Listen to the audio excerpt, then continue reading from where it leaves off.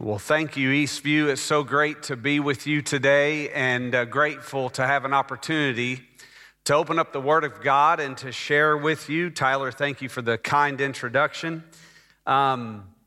Mike and Sarah have been great friends for many years as we meet at roundtables or conferences and having an opportunity to discuss different things.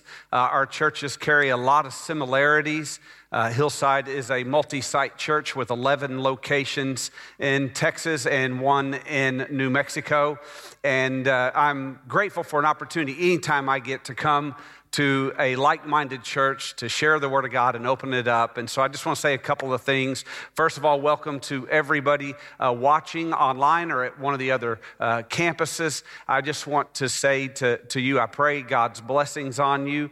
Also, I want to say a word to Mike and Sarah. Last night while I was in the hotel room, Mike and I talked on the phone. And Mike, I know you say you watch this service at 9 o'clock. Every week, and I just want you to know that I love you and I'm grateful for you, and I know this church family loves you as you're spending time with family. Hey, Eastview, let's give it up and show Mike some love and appreciation.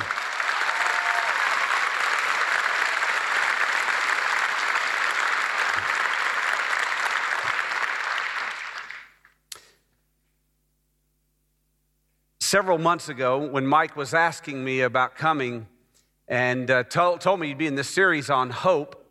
And I think about hope all throughout the Bible. Hope is given to us from Genesis to Revelation, 39 books in the Old Testament, 27 books in the New Testament. And there is a tremendous message of hope.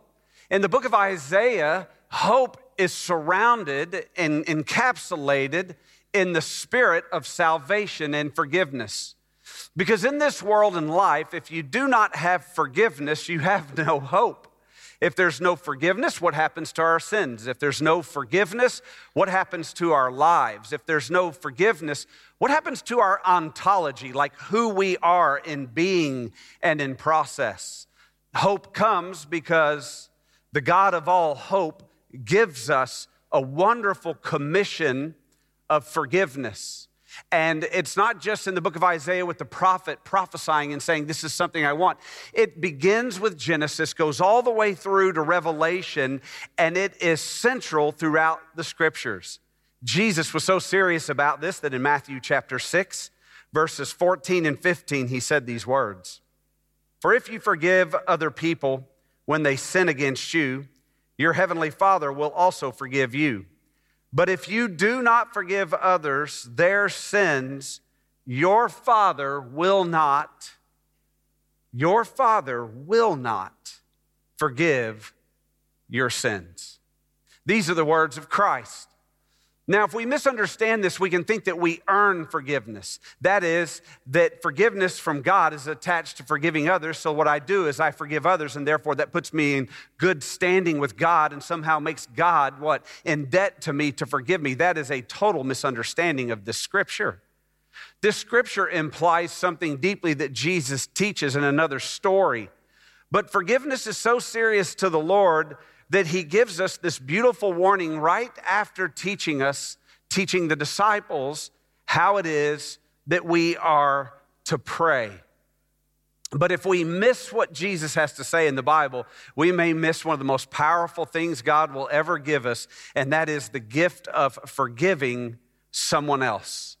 Truly the gift of forgiving someone else. What it does in our heart and what it does in our life. When our kids were little, Don and I have been married 30 years. Grant, Rebecca, and Cole, they're now, 26, 24, and 21. We had 3 weddings in 19 months, sorry. 3 weddings and a first grandbaby in 19 months. Can I get a bless your heart? All right? Now, y'all know I'm from Texas, so we do barbecue really well, brisket barbecue, the Dallas Cowboys, and we know how to bless somebody's heart. No booing for the Cowboys. Come on, I'm a guest speaker. Be a little nicer than that.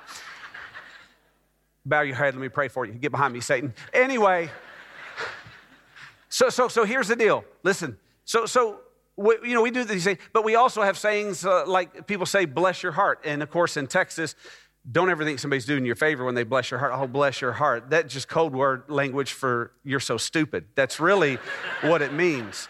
And so when I think about those 3 weddings, and I think about my kids, and I think about their life and all the changes, I'm reminded that when they were really little and we had planted a church in the North Atlanta area, I've been serving at Hillside now for 18 years. I'm in my 18th year there as a senior pastor, but we planted a church in the North Atlanta area in Alpharetta, what's now Milton, Georgia. And when we started this church, the kids were very, very little. Our youngest wasn't even born, but our 26-year-old son, Grant, he was about 4 years old. Rebecca, my daughter, was probably about 2.5 years old. So they're about 4 and 2.5 years old. We go to Chuck E. Cheese and we play the games, eat the pizza, do all the things. And then afterwards, they've got the helium balloons. We get into the minivan, and you know how it is. We started with like 3 balloons, but you know how it is. One of them ended up in the sky, bye-bye, before we even got into the van. The other one gets popped while we're in the van. One balloon makes it home that's got to be shared between 2 kids. I'm just saying, you know what happens when that happens. It's on. It's a fight, probably like some of you had on the ride to church this morning in your cars, right? And so what happened was the last balloon ends up in our living room, 2-story house, right?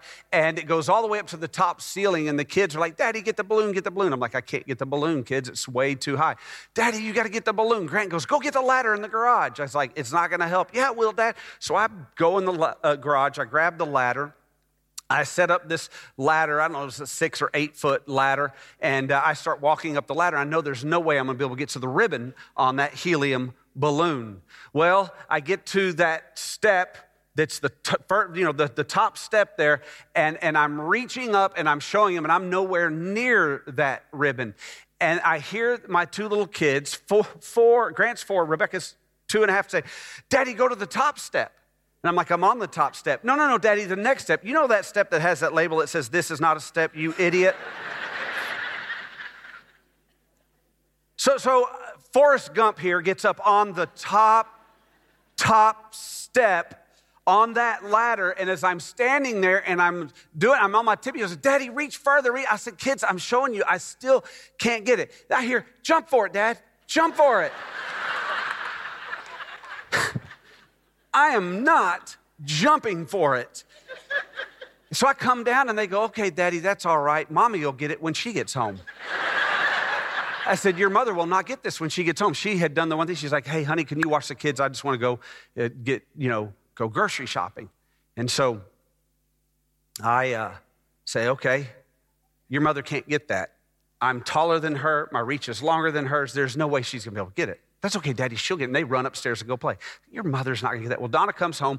They hear the garage door go up. I hear the 2 little Rugrats running down the stairs, coming down quickly. Mommy. And she looks, and she's carrying the groceries. She looks and sees the ladder, and she says, what are you doing? And I was like, oh, the balloon and the kids. And they said, and they think that you could get it. Mommy, Daddy couldn't get it, but we told him you'd get it. And she goes, all right, let me just put the groceries down. I'll get it. I said, you will not get that balloon. This is the tallest ladder we have in the house. I'm taller than you. My reach is longer than yours. She says, let me just finish putting down the groceries. She puts down the groceries. She goes in the laundry room, grabs a broomstick, goes to the junk drawer, gets Scotch tape, put it on the end, walks up the ladder, touches it to the ribbon, pulls it down, walks down the ladder, and hands it to the kids.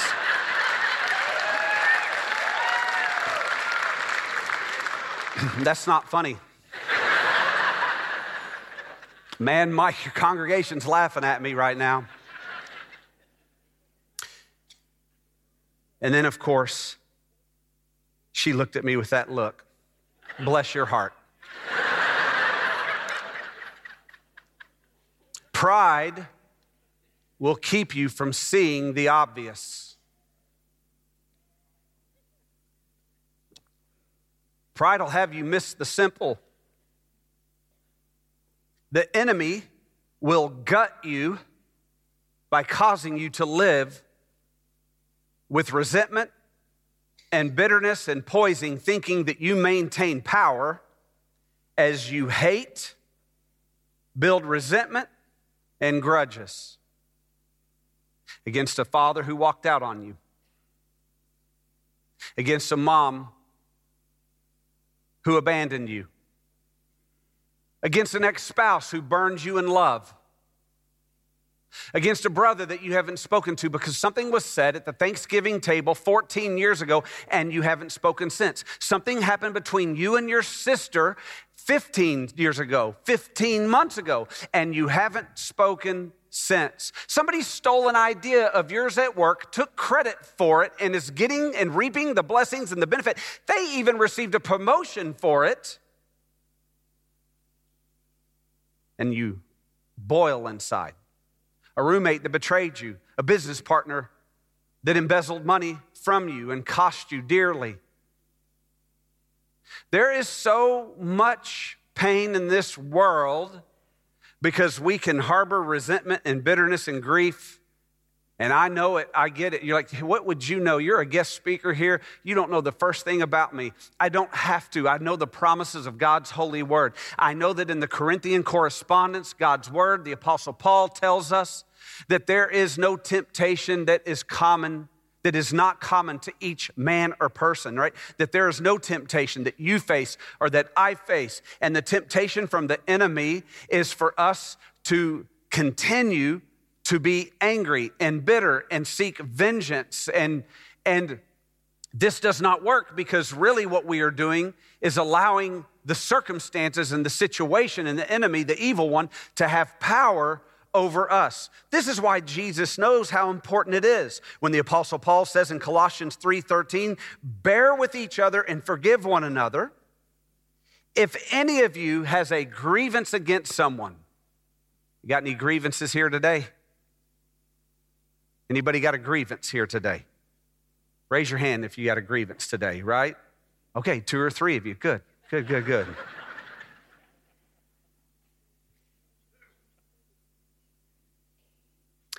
If you have a grievance against someone, what did Jesus say in the Gospels? He said, don't even bring your offering to the altar. First go and be reconciled with them, then bring your offering. What's the implication? The greatest offering we could bring to the Lord today is an offering of what? A living aroma, a pleasing sacrifice of the body. Romans chapter 12. What shall be our pleasing sacrifice to the Lord? A heart that forgives those that he cares for. A heart that moves and is molded and shaped by what Jesus taught and what Jesus did. But notice this, bear with each other, forgive one another. If any of you has a grievance against someone, forgive how? As the Lord forgave you. To forgive as the Lord forgave, we must pay attention to what Jesus taught and what Jesus did. We have to.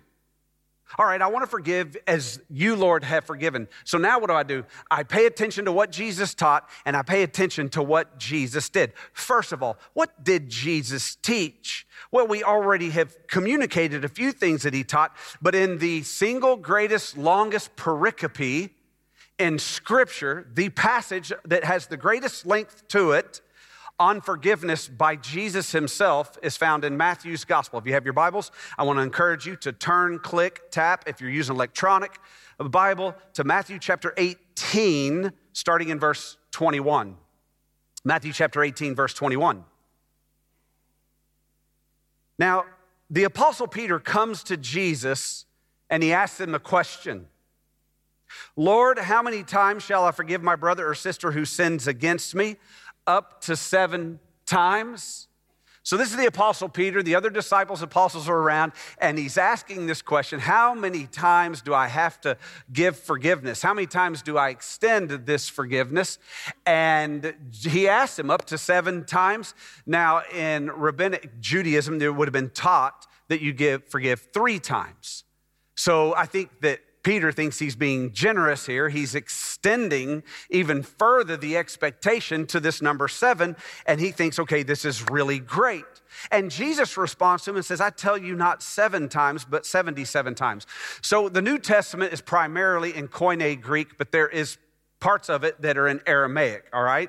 Old Testament is ancient Hebrew, then you have Koine Greek, but then you have this section where there's Aramaic. But here in the Greek, the way that this is constructed, biblical scholars over the centuries, New Testament scholars, they do not know whether or not Jesus is saying to them 77 times or 70 times 7. So if you had a translation that could say that Jesus said, I tell you, Peter, you don't forgive 7 times, but 77 times, or I tell you not 7 times, but 490 times.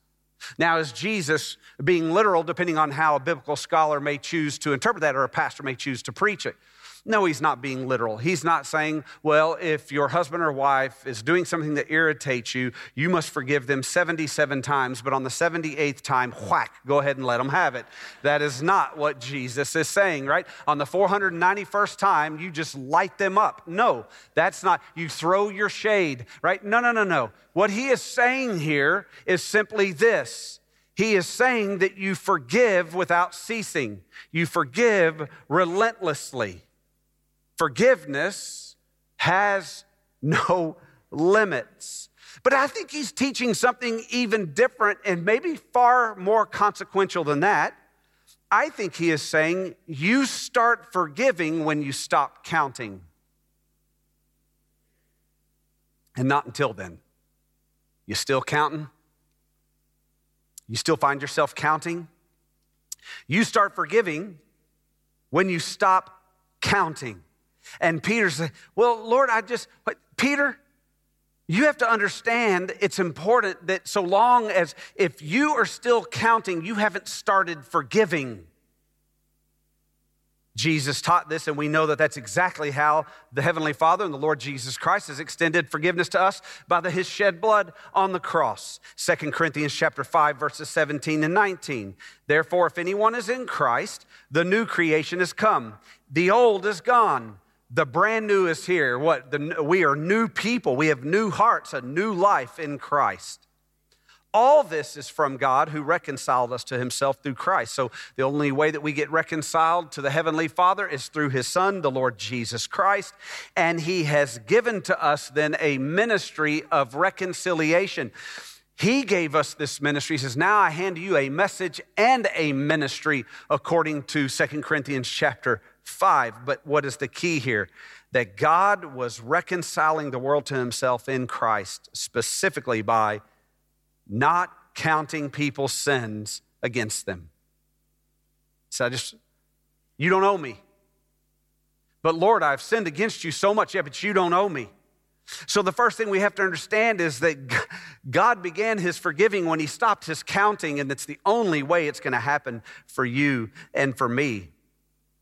But because Peter and the apostles are standing there, and I think that there's some perplexed looks like, oh my goodness, that's a lot of forgiving. Jesus says, Peter, let me tell you a story. And he breaks out into this parable, verse 23. Let me tell you a story so you understand how serious I am about this, that you'll start forgiving when you stop counting.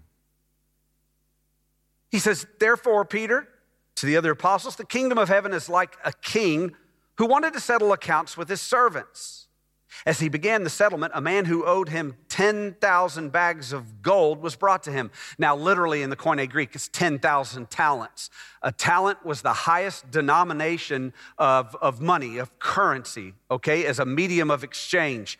So there were 6,000 denarii and 1 talent. A denarii was 1 coin, and that coin was a day's wage for a laborer. So in other words, let's say right now minimum wage is, let's just say it's about $15. I know literally it's not, but let's say it's $15 an hour. And at $15 an hour times 8 hours in a day, it's $120. In our culture today, 1 coin, 1 denarii would be 1 day laborer's wages. A talent had 6,000 denarii. So 6,000 days is 16 point something, like 6 or so years, okay?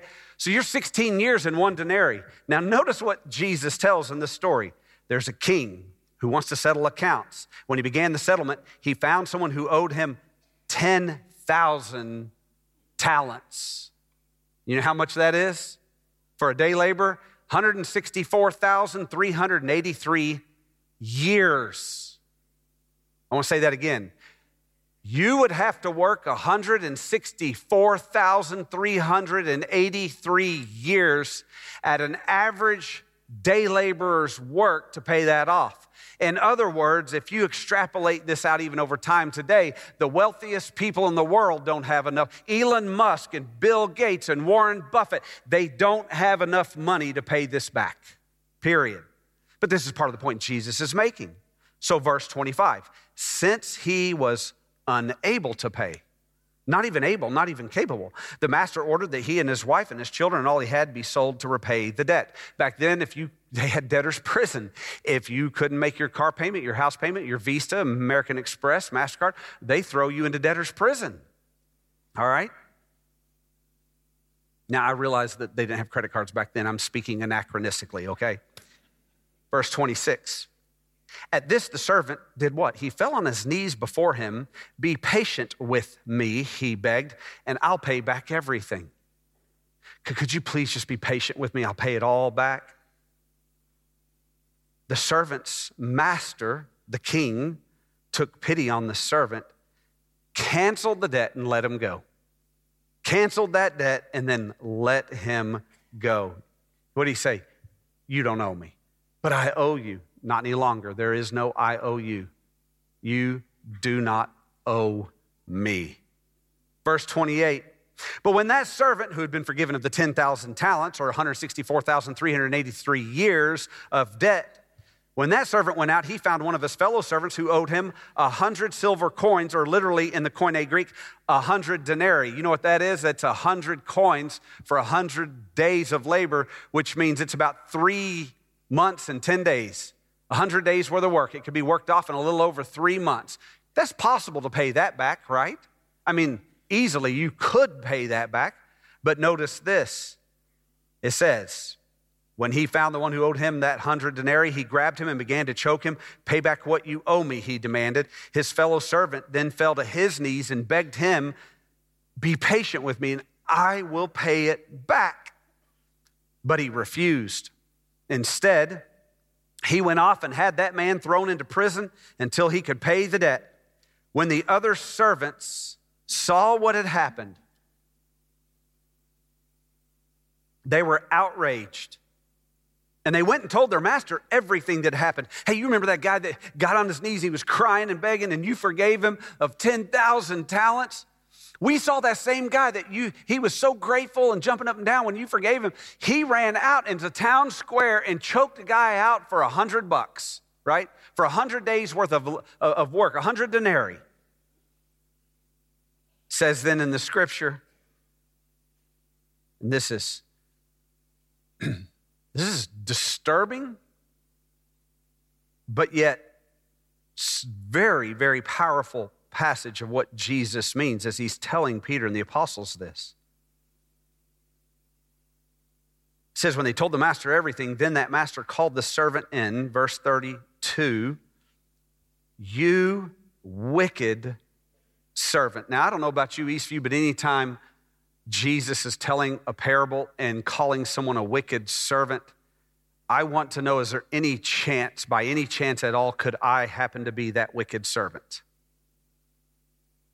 You wicked servant, he said, I canceled all that debt of yours because you begged me to. Shouldn't you have had mercy on your fellow servant just as I had on you? In anger, his master handed him over to the jailers to be tortured until he should pay back all he owed. So Jesus finishes telling the story. Peter asks a question about how many times to forgive. Jesus says, forgive relentlessly without ceasing. Don't ever stop forgiving. And then he says, let me tell you a story. He tells the story, and then when he finishes the parable, he has one thing to teach, and that's it. One statement, one verse. Jesus says, Peter, this is how my heavenly Father will treat each of you. Say it out loud with me, would you, Eastview? What? Unless you forgive your brother or sister from where? Your heart. From your heart. Jesus seems very serious about this. Now, I'll just speak for me. When I read this, I see that he is teaching me very clearly. You start forgiving when you stop counting. But what else has Jesus taught? Don't be an unforgiving, forgiven person. It's simple, right? But remember, pride will cause us to miss the simple. Pride will cause us to not see what is obvious. Don't be an unforgiving, forgiven person. To forgive as the Lord forgave. Again, we must pay attention to what Jesus taught and what Jesus did. Well, now this is what Jesus taught. We see that. But now let's pay attention to this. What did Jesus actually do, right? What Jesus taught and then what Jesus did. So what Jesus did matters deeply. Luke chapter 23, verse 34. This is what Jesus did.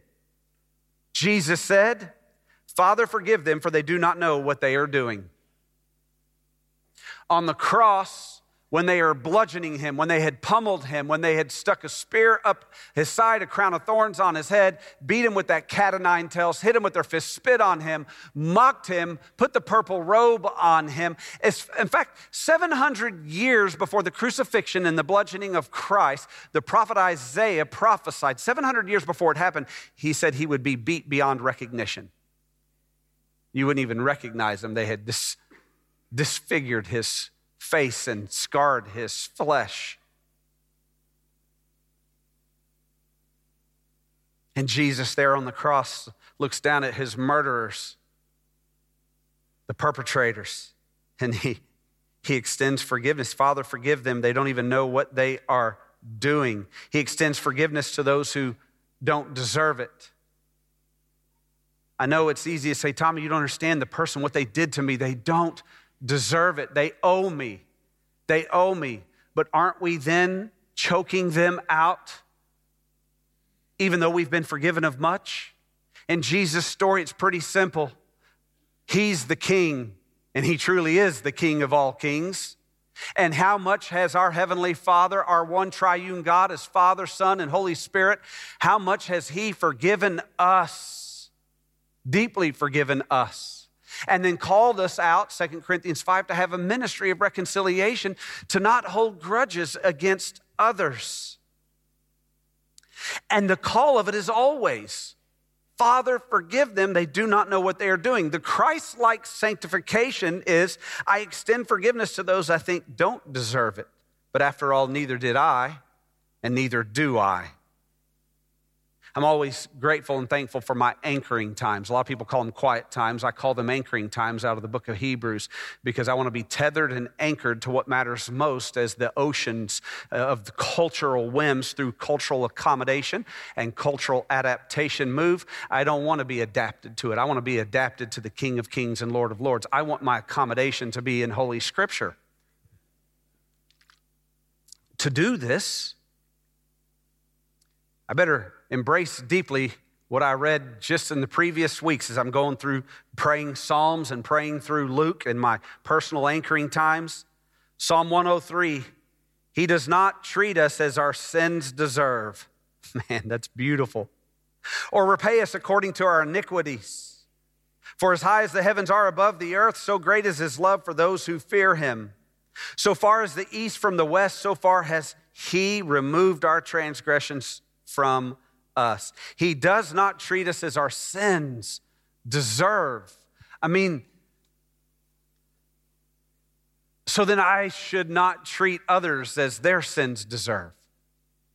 Which means the extending of forgiveness is going to look a whole lot like how Christ's example and emulation on the cross is how I'm supposed to extend forgiveness to others.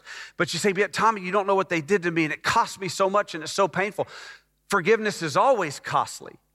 Forgiveness was costly to Christ. Forgiveness is costly to the Heavenly Father. Forgiveness, there's always a cost. Yeah, but when you forgive it, the cost goes away. The cost never disappears. Think about what the Bible says. 2 Corinthians chapter 5, verse 21. He who knew no sin became our sin so that we could become the righteousness of God. Jesus never even sinned, but he took on and bore the payment and the penalty of our sins on the cross, even though he himself never sinned. Where's the justice in that? There's not. Only love and the grace and mercy. And once again, us getting something that we don't deserve. So what does Jesus do in extending forgiveness? The wage of that sin must still be paid. He still drinks up the cup.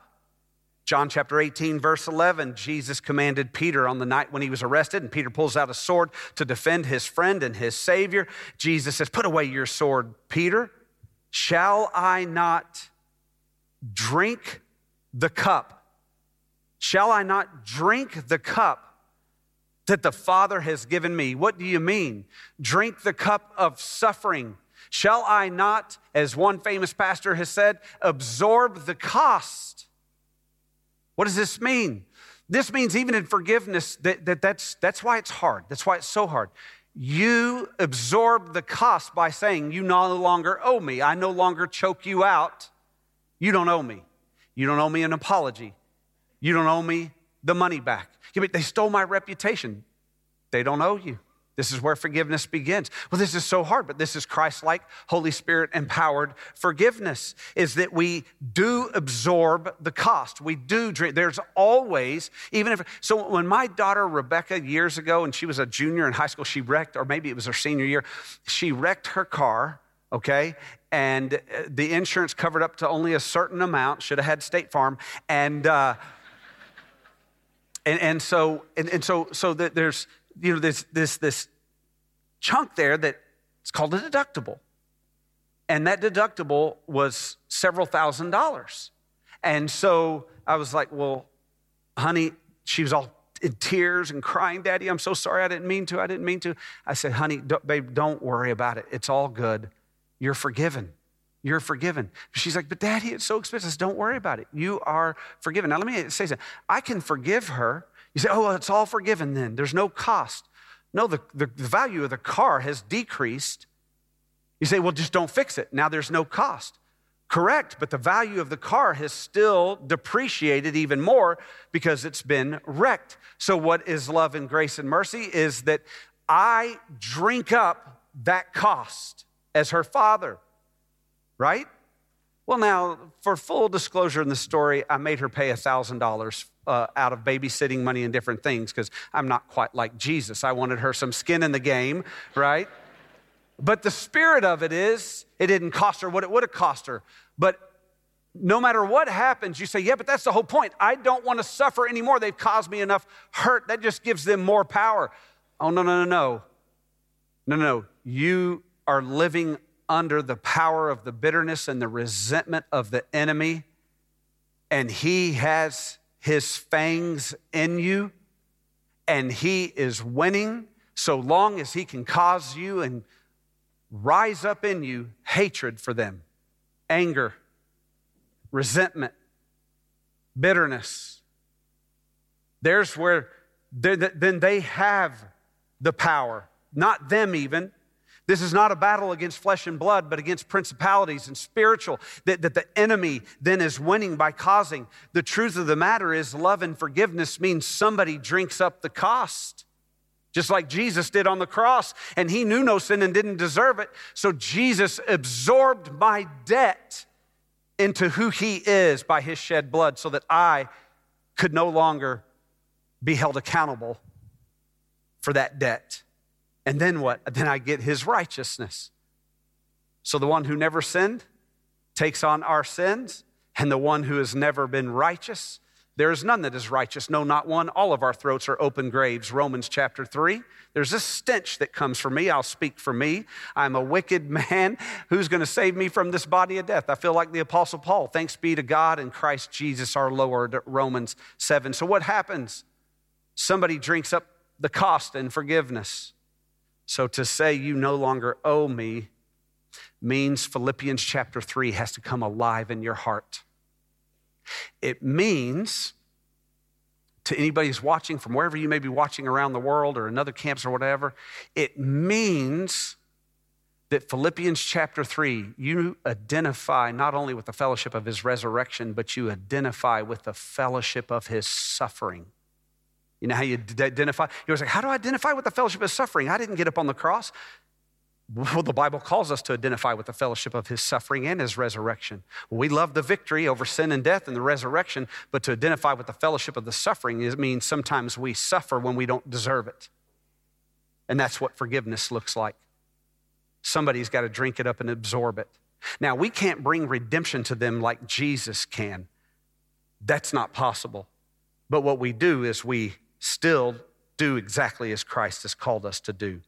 So, to forgive as the Lord forgave, pay attention to what Jesus taught and what Jesus did.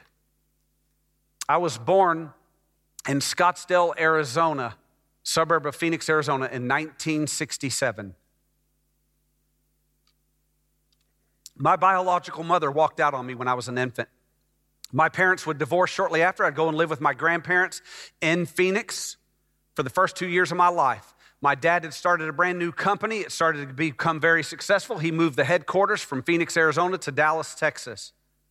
So for the first 2 years of my life, I lived with my grandparents. My dad went away. I think my mom went up to Alaska to be with her parents and sister. My dad, living in Dallas, met another lady, married her. He's on his second marriage. She had 2 boys, then they would have another son together. And when I hit about 2 years old, he sent for me, and I moved from Phoenix to Dallas to live with them. That marriage lasted until I was in 7th grade. And then one day, my mom and dad, more literally my biological father and my adopted mother, who legally adopted me at the county courthouse steps in Dallas, Texas. When I was probably like 8 years old, she adopted me. Her name was Patty. My biological mother who walked out on me, her name was Beverly. Patty legally adopts me, and my father and my mom say, boys, sit around, and the 4 of us boys gather around the table, and they say, hey, we're getting a divorce, but you can choose who you want to live with. Well, of course, I felt like it'd be a total insult not to go with my biological father, so I went with my dad. Fast forward a few years later, I'm 15 years old. It's the summer between my freshman and sophomore years in high school. And my dad and I had a bad falling out, really bad. And I ran out of the house. For years, I blamed my father and said it was all him. As I've matured and grown in Christ, and I'm still am maturing because there is no arrival in Christianity, I realized that it wasn't just my dad. And I learned to take ownership too for my part. You know, all of us like say, oh, it's them, it's them, it's them. Say, well, what percent is your part? Say, maybe 2%. Okay, then why don't you own 100% of your 2%? Well, I got 5 or 10%. Well, why don't you own 100% of your 5 or 10%? I realized it was way more higher than that. You know, that is my father and I, the tension that we had, and but we didn't speak to each other for a long time. I went and left his house and went back to live with my mother, Patty. But she had already fallen in love with another man, a rancher from a suburb of Dallas, McKinney, Texas, actually a little town called Princeton, and he was in the cattle business. And so she moved out there with him, and she said, you want to move up here and go to McKinney High School? I said, no, I want to stay at J.J. Pierce High School here in the Dallas area. I do not want to move again. She said, well, your father paid off this house. He was very successful and wealthy, paid off this house in the divorce settlement. The market's bad. It was the 1980s. She said, you can live here until the market returns or you graduate from high school. So my sophomore, junior, and senior years in high school, I lived by myself in this 5-bedroom home in the North Dallas area. I was not a believer. I was not a Christian. My dad's full-blooded Greek. I grew up going to the Greek Orthodox Church when we would go basically at Christmas and Easter, or whenever Father Katinus, affectionately known as Father Nick, would come by the house, and when the priest would stop by, I'd tell my brothers, hey, we're going to church Sunday. Well, why? Because Father Katinus came by, and I know that guilt is a great motivator. And so we would go to church, but we were very unchurched. Sometimes we would even miss Christmas and Easter. We were very sporadic, but I did not know Christ as Lord and Savior. I had never repented of my sins. I had never received the gift of grace and forgiveness and mercy in Christ's shed blood on the cross. I was not a believer. During that time living by myself, my junior year, I'm 17 years old. I meet a fellow classmate. He's 16 years old. We're both in 11th grade at Pierce High School. And we were playing a basketball game one Tuesday night. His name's Doug Miller. And after the basketball game on a Tuesday night, we went to a pizza restaurant, and over pepperoni pizza and Coke, we began to talk. He was the first person I ever told. I'd already been living by myself for about a year and a half. And I finally told someone. I didn't know what the laws were. I kept it to myself. I never threw parties at the house. I just was like, I don't want to blow this. My mom had told me, you cause me any trouble, you're out. Patty had. So that night, in that pizza restaurant on Coit Road, it's called Pizza Inn, over pepperoni pizza and Coke, I opened my heart to Doug. He said, man, that must be really lonely. I said, oh, it's very lonely. And then he took that opportunity to turn the corner. The next thing I know, we're talking about Jesus Christ and his faith in the Lord and how it brings him peace and comfort. And I was blown away. I'd never met anyone like him. Out of 770-something people in our graduating class, he ended up being our class salutatorian. He was ranked second. He was also a tremendous athlete. He was our star baseball player and at the high school. And he was humble, but there was something about him that was just so different. I could see it. I could feel it. Well, after we were done eating pizza, we got in his 1984 maroon Ford Mustang, drove to the front of our house. All right. So I'm letting you know, this is the winter of 1985. I'm 17. He's 16. We're both in 11th grade. We parked the car in front of the house. And the last words I remember before I got out to go into that empty house by myself is Doug Miller saying to me, hey, you know that thing that we talked about tonight? Would you like to give your life to Christ? I said, Doug, I'd really like to, but I'm just not good enough. He's like, you're missing the point. And he started trying to explain to me. I just remember him talking about things like grace and mercy and nobody's ever good enough. But it just, for whatever reason, I wasn't ready. I got out of the car that night, went into that house and went into my bed to go to sleep, but I couldn't sleep. It was like over and over and over, the words that Doug had shared just kept going through my mind and wouldn't stop, like a broken record player, you know? For those of you that are too young to know what that is, ask somebody after the service. They'll tell you what a record player is. But the next morning, Wednesday, in the winter of 1985, I go to first period, second period, third period. Get to my third period Spanish class, second floor of J.J. Pierce High School, right on the dividing line between Dallas, Texas, and Richardson, Texas. I'm about 2/3 of the way back where the C and D students sit, and I'm back there at the back of and Mrs. Rush is up at the blackboard conjugating Spanish verbs. Hablo, hablas, hablemos, habla. I wasn't paying a bit of attention. I bowed my head down on that desk and I prayed. And not like this. I crossed my arms over like this and someone's probably like, look, Politz, he's fallen asleep. But I hadn't. I was so overwhelmed, so I prayed and I prayed two things. I prayed first, oh Lord, please don't let Mrs. Rush call on me right now to come up to the blackboard to conjugate Spanish verbs, right? I'd be like, sorry, Mrs. Rush.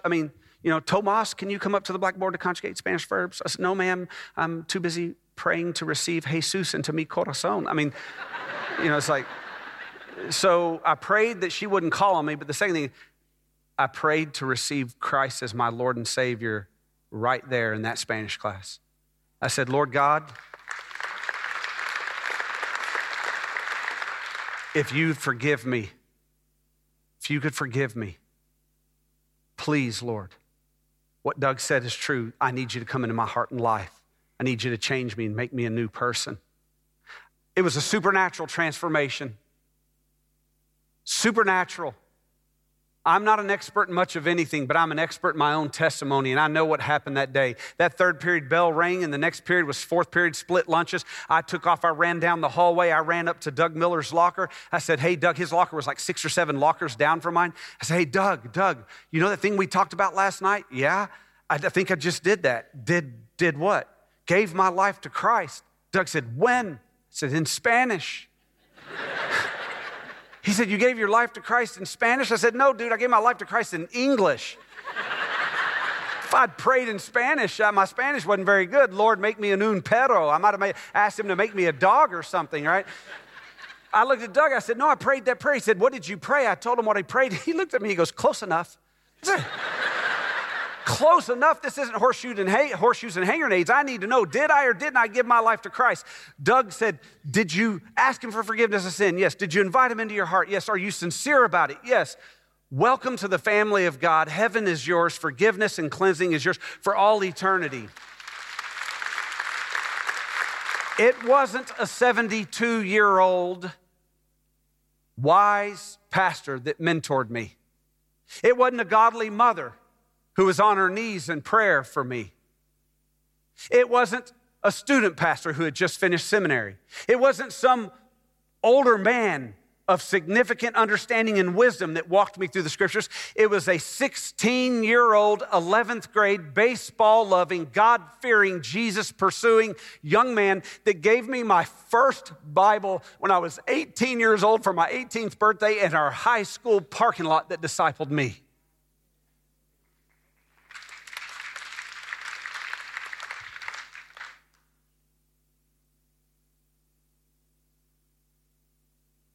All we talked about till we finished high school, till I'd go off to Baylor University, he'd go off to Texas A&M. We talked about three things: the Lord, sports, and girls. And not in that order. We weren't that spiritual. He would die of a brain tumor at 29 years old. I'd have to speak at his funeral. Giving a eulogy is one of the hardest things I've ever done in my life. Pull back just a little bit. I'm 27 years old. I get a phone call. It's Beverly, my biological mother. We've never talked, never seen each other. She says, I'd like to meet you. I said, what is there to meet? You walked out on me. She said, there's some things that need to be said. There's nothing to be said. You can say it on the phone. No, Tommy, would you please let me say it to you face to face? Okay, fine. Where are you? I live in Denver, Colorado. I'll fly into Dallas if you'll meet me. September of 1994, I'm 27 years old. I'll never forget it. Me and my wife, Donna, had been married 2 years. We drive to the airport that morning. This is back when you could actually meet your loved ones at the gate. It was pre-9/11. We're walking down the concourse of the airport towards the gate, the jetway. Don and I are holding hands, and my beautiful wife, so sweet, and she'll still say to this day, she said, you remember what you said that day as we were walking towards that gate? You were like, 2 things I'm not doing. She goes, you were so prideful. 2 things I'm not doing. Number 1, I am not calling her mom after all these years. That would be cheesy. I'm calling her Beverly. And then you said, and I am not going to hug her because that would be just awkward and weird. But then another thing happened while we were on the way. I was like, I don't even know what she looks like. She doesn't know what I look like. And I don't have a cardboard son that says, this is your son whom you abandoned. I don't have anything like that. So we're heading down, and she's like, I don't know. And I'm telling you, when we were running a little late, and they had already gotten off the plane, and there was a crowd there at Dallas-Fort Worth Airport, and it was like a bad Hollywood movie because it felt like the crowd parted and a beam of light shone down on this woman that I was staring at, and I knew that was my mother because I was looking at a full-on Tommy Shemale. I was like, yep. My father always said that I looked like her. He said, you have her cheekbones, her skin color. You have her eyes. I started walking toward her as we recognize each other. You know that moment when you're so nervous you can feel your heartbeat down in your fingertips? And my hands are sweaty, and I made my way to her, and then we're face to face, and I'm looking into her eyes, and she's looking into my eyes, and I'm like, wow, she's as beautiful as my dad always said she was. After we finished hugging, and my wife gave me that look, bless your heart. We headed back to the house, finished up our pleasantries. My wife had made some like cookies and brownies, tea, lemonade at our 1-bedroom, 700 square foot efficiency apartment in Irving, Texas. And she says to this day, neither one of you touched a single refreshment. When we were done with the pleasantries, we sat down in the living room. I was in a chair. My wife was to my right, and my mom, Beverly, was here to the left. After we got done with all the small talk, I just simply said, what happened? Where have you been? She just starts going into everything that happened. And I said to her, I said, you missed everything. And her hands are shaking. Her voice is quivering. Her eyes are getting watery as she's explaining her life and what happened. 27 years. And I'm thinking, you missed the first day I got on the bus for kindergarten. You missed my baptism. You missed my wedding. You missed my college graduation. When I was living by myself in high school and I got food poisoning from eating a hamburger, I was so sick and too dumb to even know. I had coughing up blood from the constant vomiting. I could have died. You were never, ever there. And as I'm thinking, I wasn't saying all this. I was just thinking this as she's explaining. I feel the Lord say, Tommy, say it. I'm like, say what, Lord? Say what you need to say. No, she needs to say it. She owes me. She did this. I was just an infant. She was an adult. Say it, Tommy. And it wasn't like this audible voice like, say it. You know, it wasn't like that. But you know those Holy Spirit moments that if you do not obey the Lord, Holy Spirit, you may miss out on one of the greatest life change epic opportunities that you'll ever have. And I knew I needed to say it. So I reached out my hand in the middle of her explanation. I put my hand on her shoulder and I said, you know what, Beverly, it really just doesn't matter. I forgive you. And she started bawling. The water, she's weeping, she's crying. My wife to the right, she's crying, and I'm still negotiating with God. And I just want to just tell you what happened to me that day.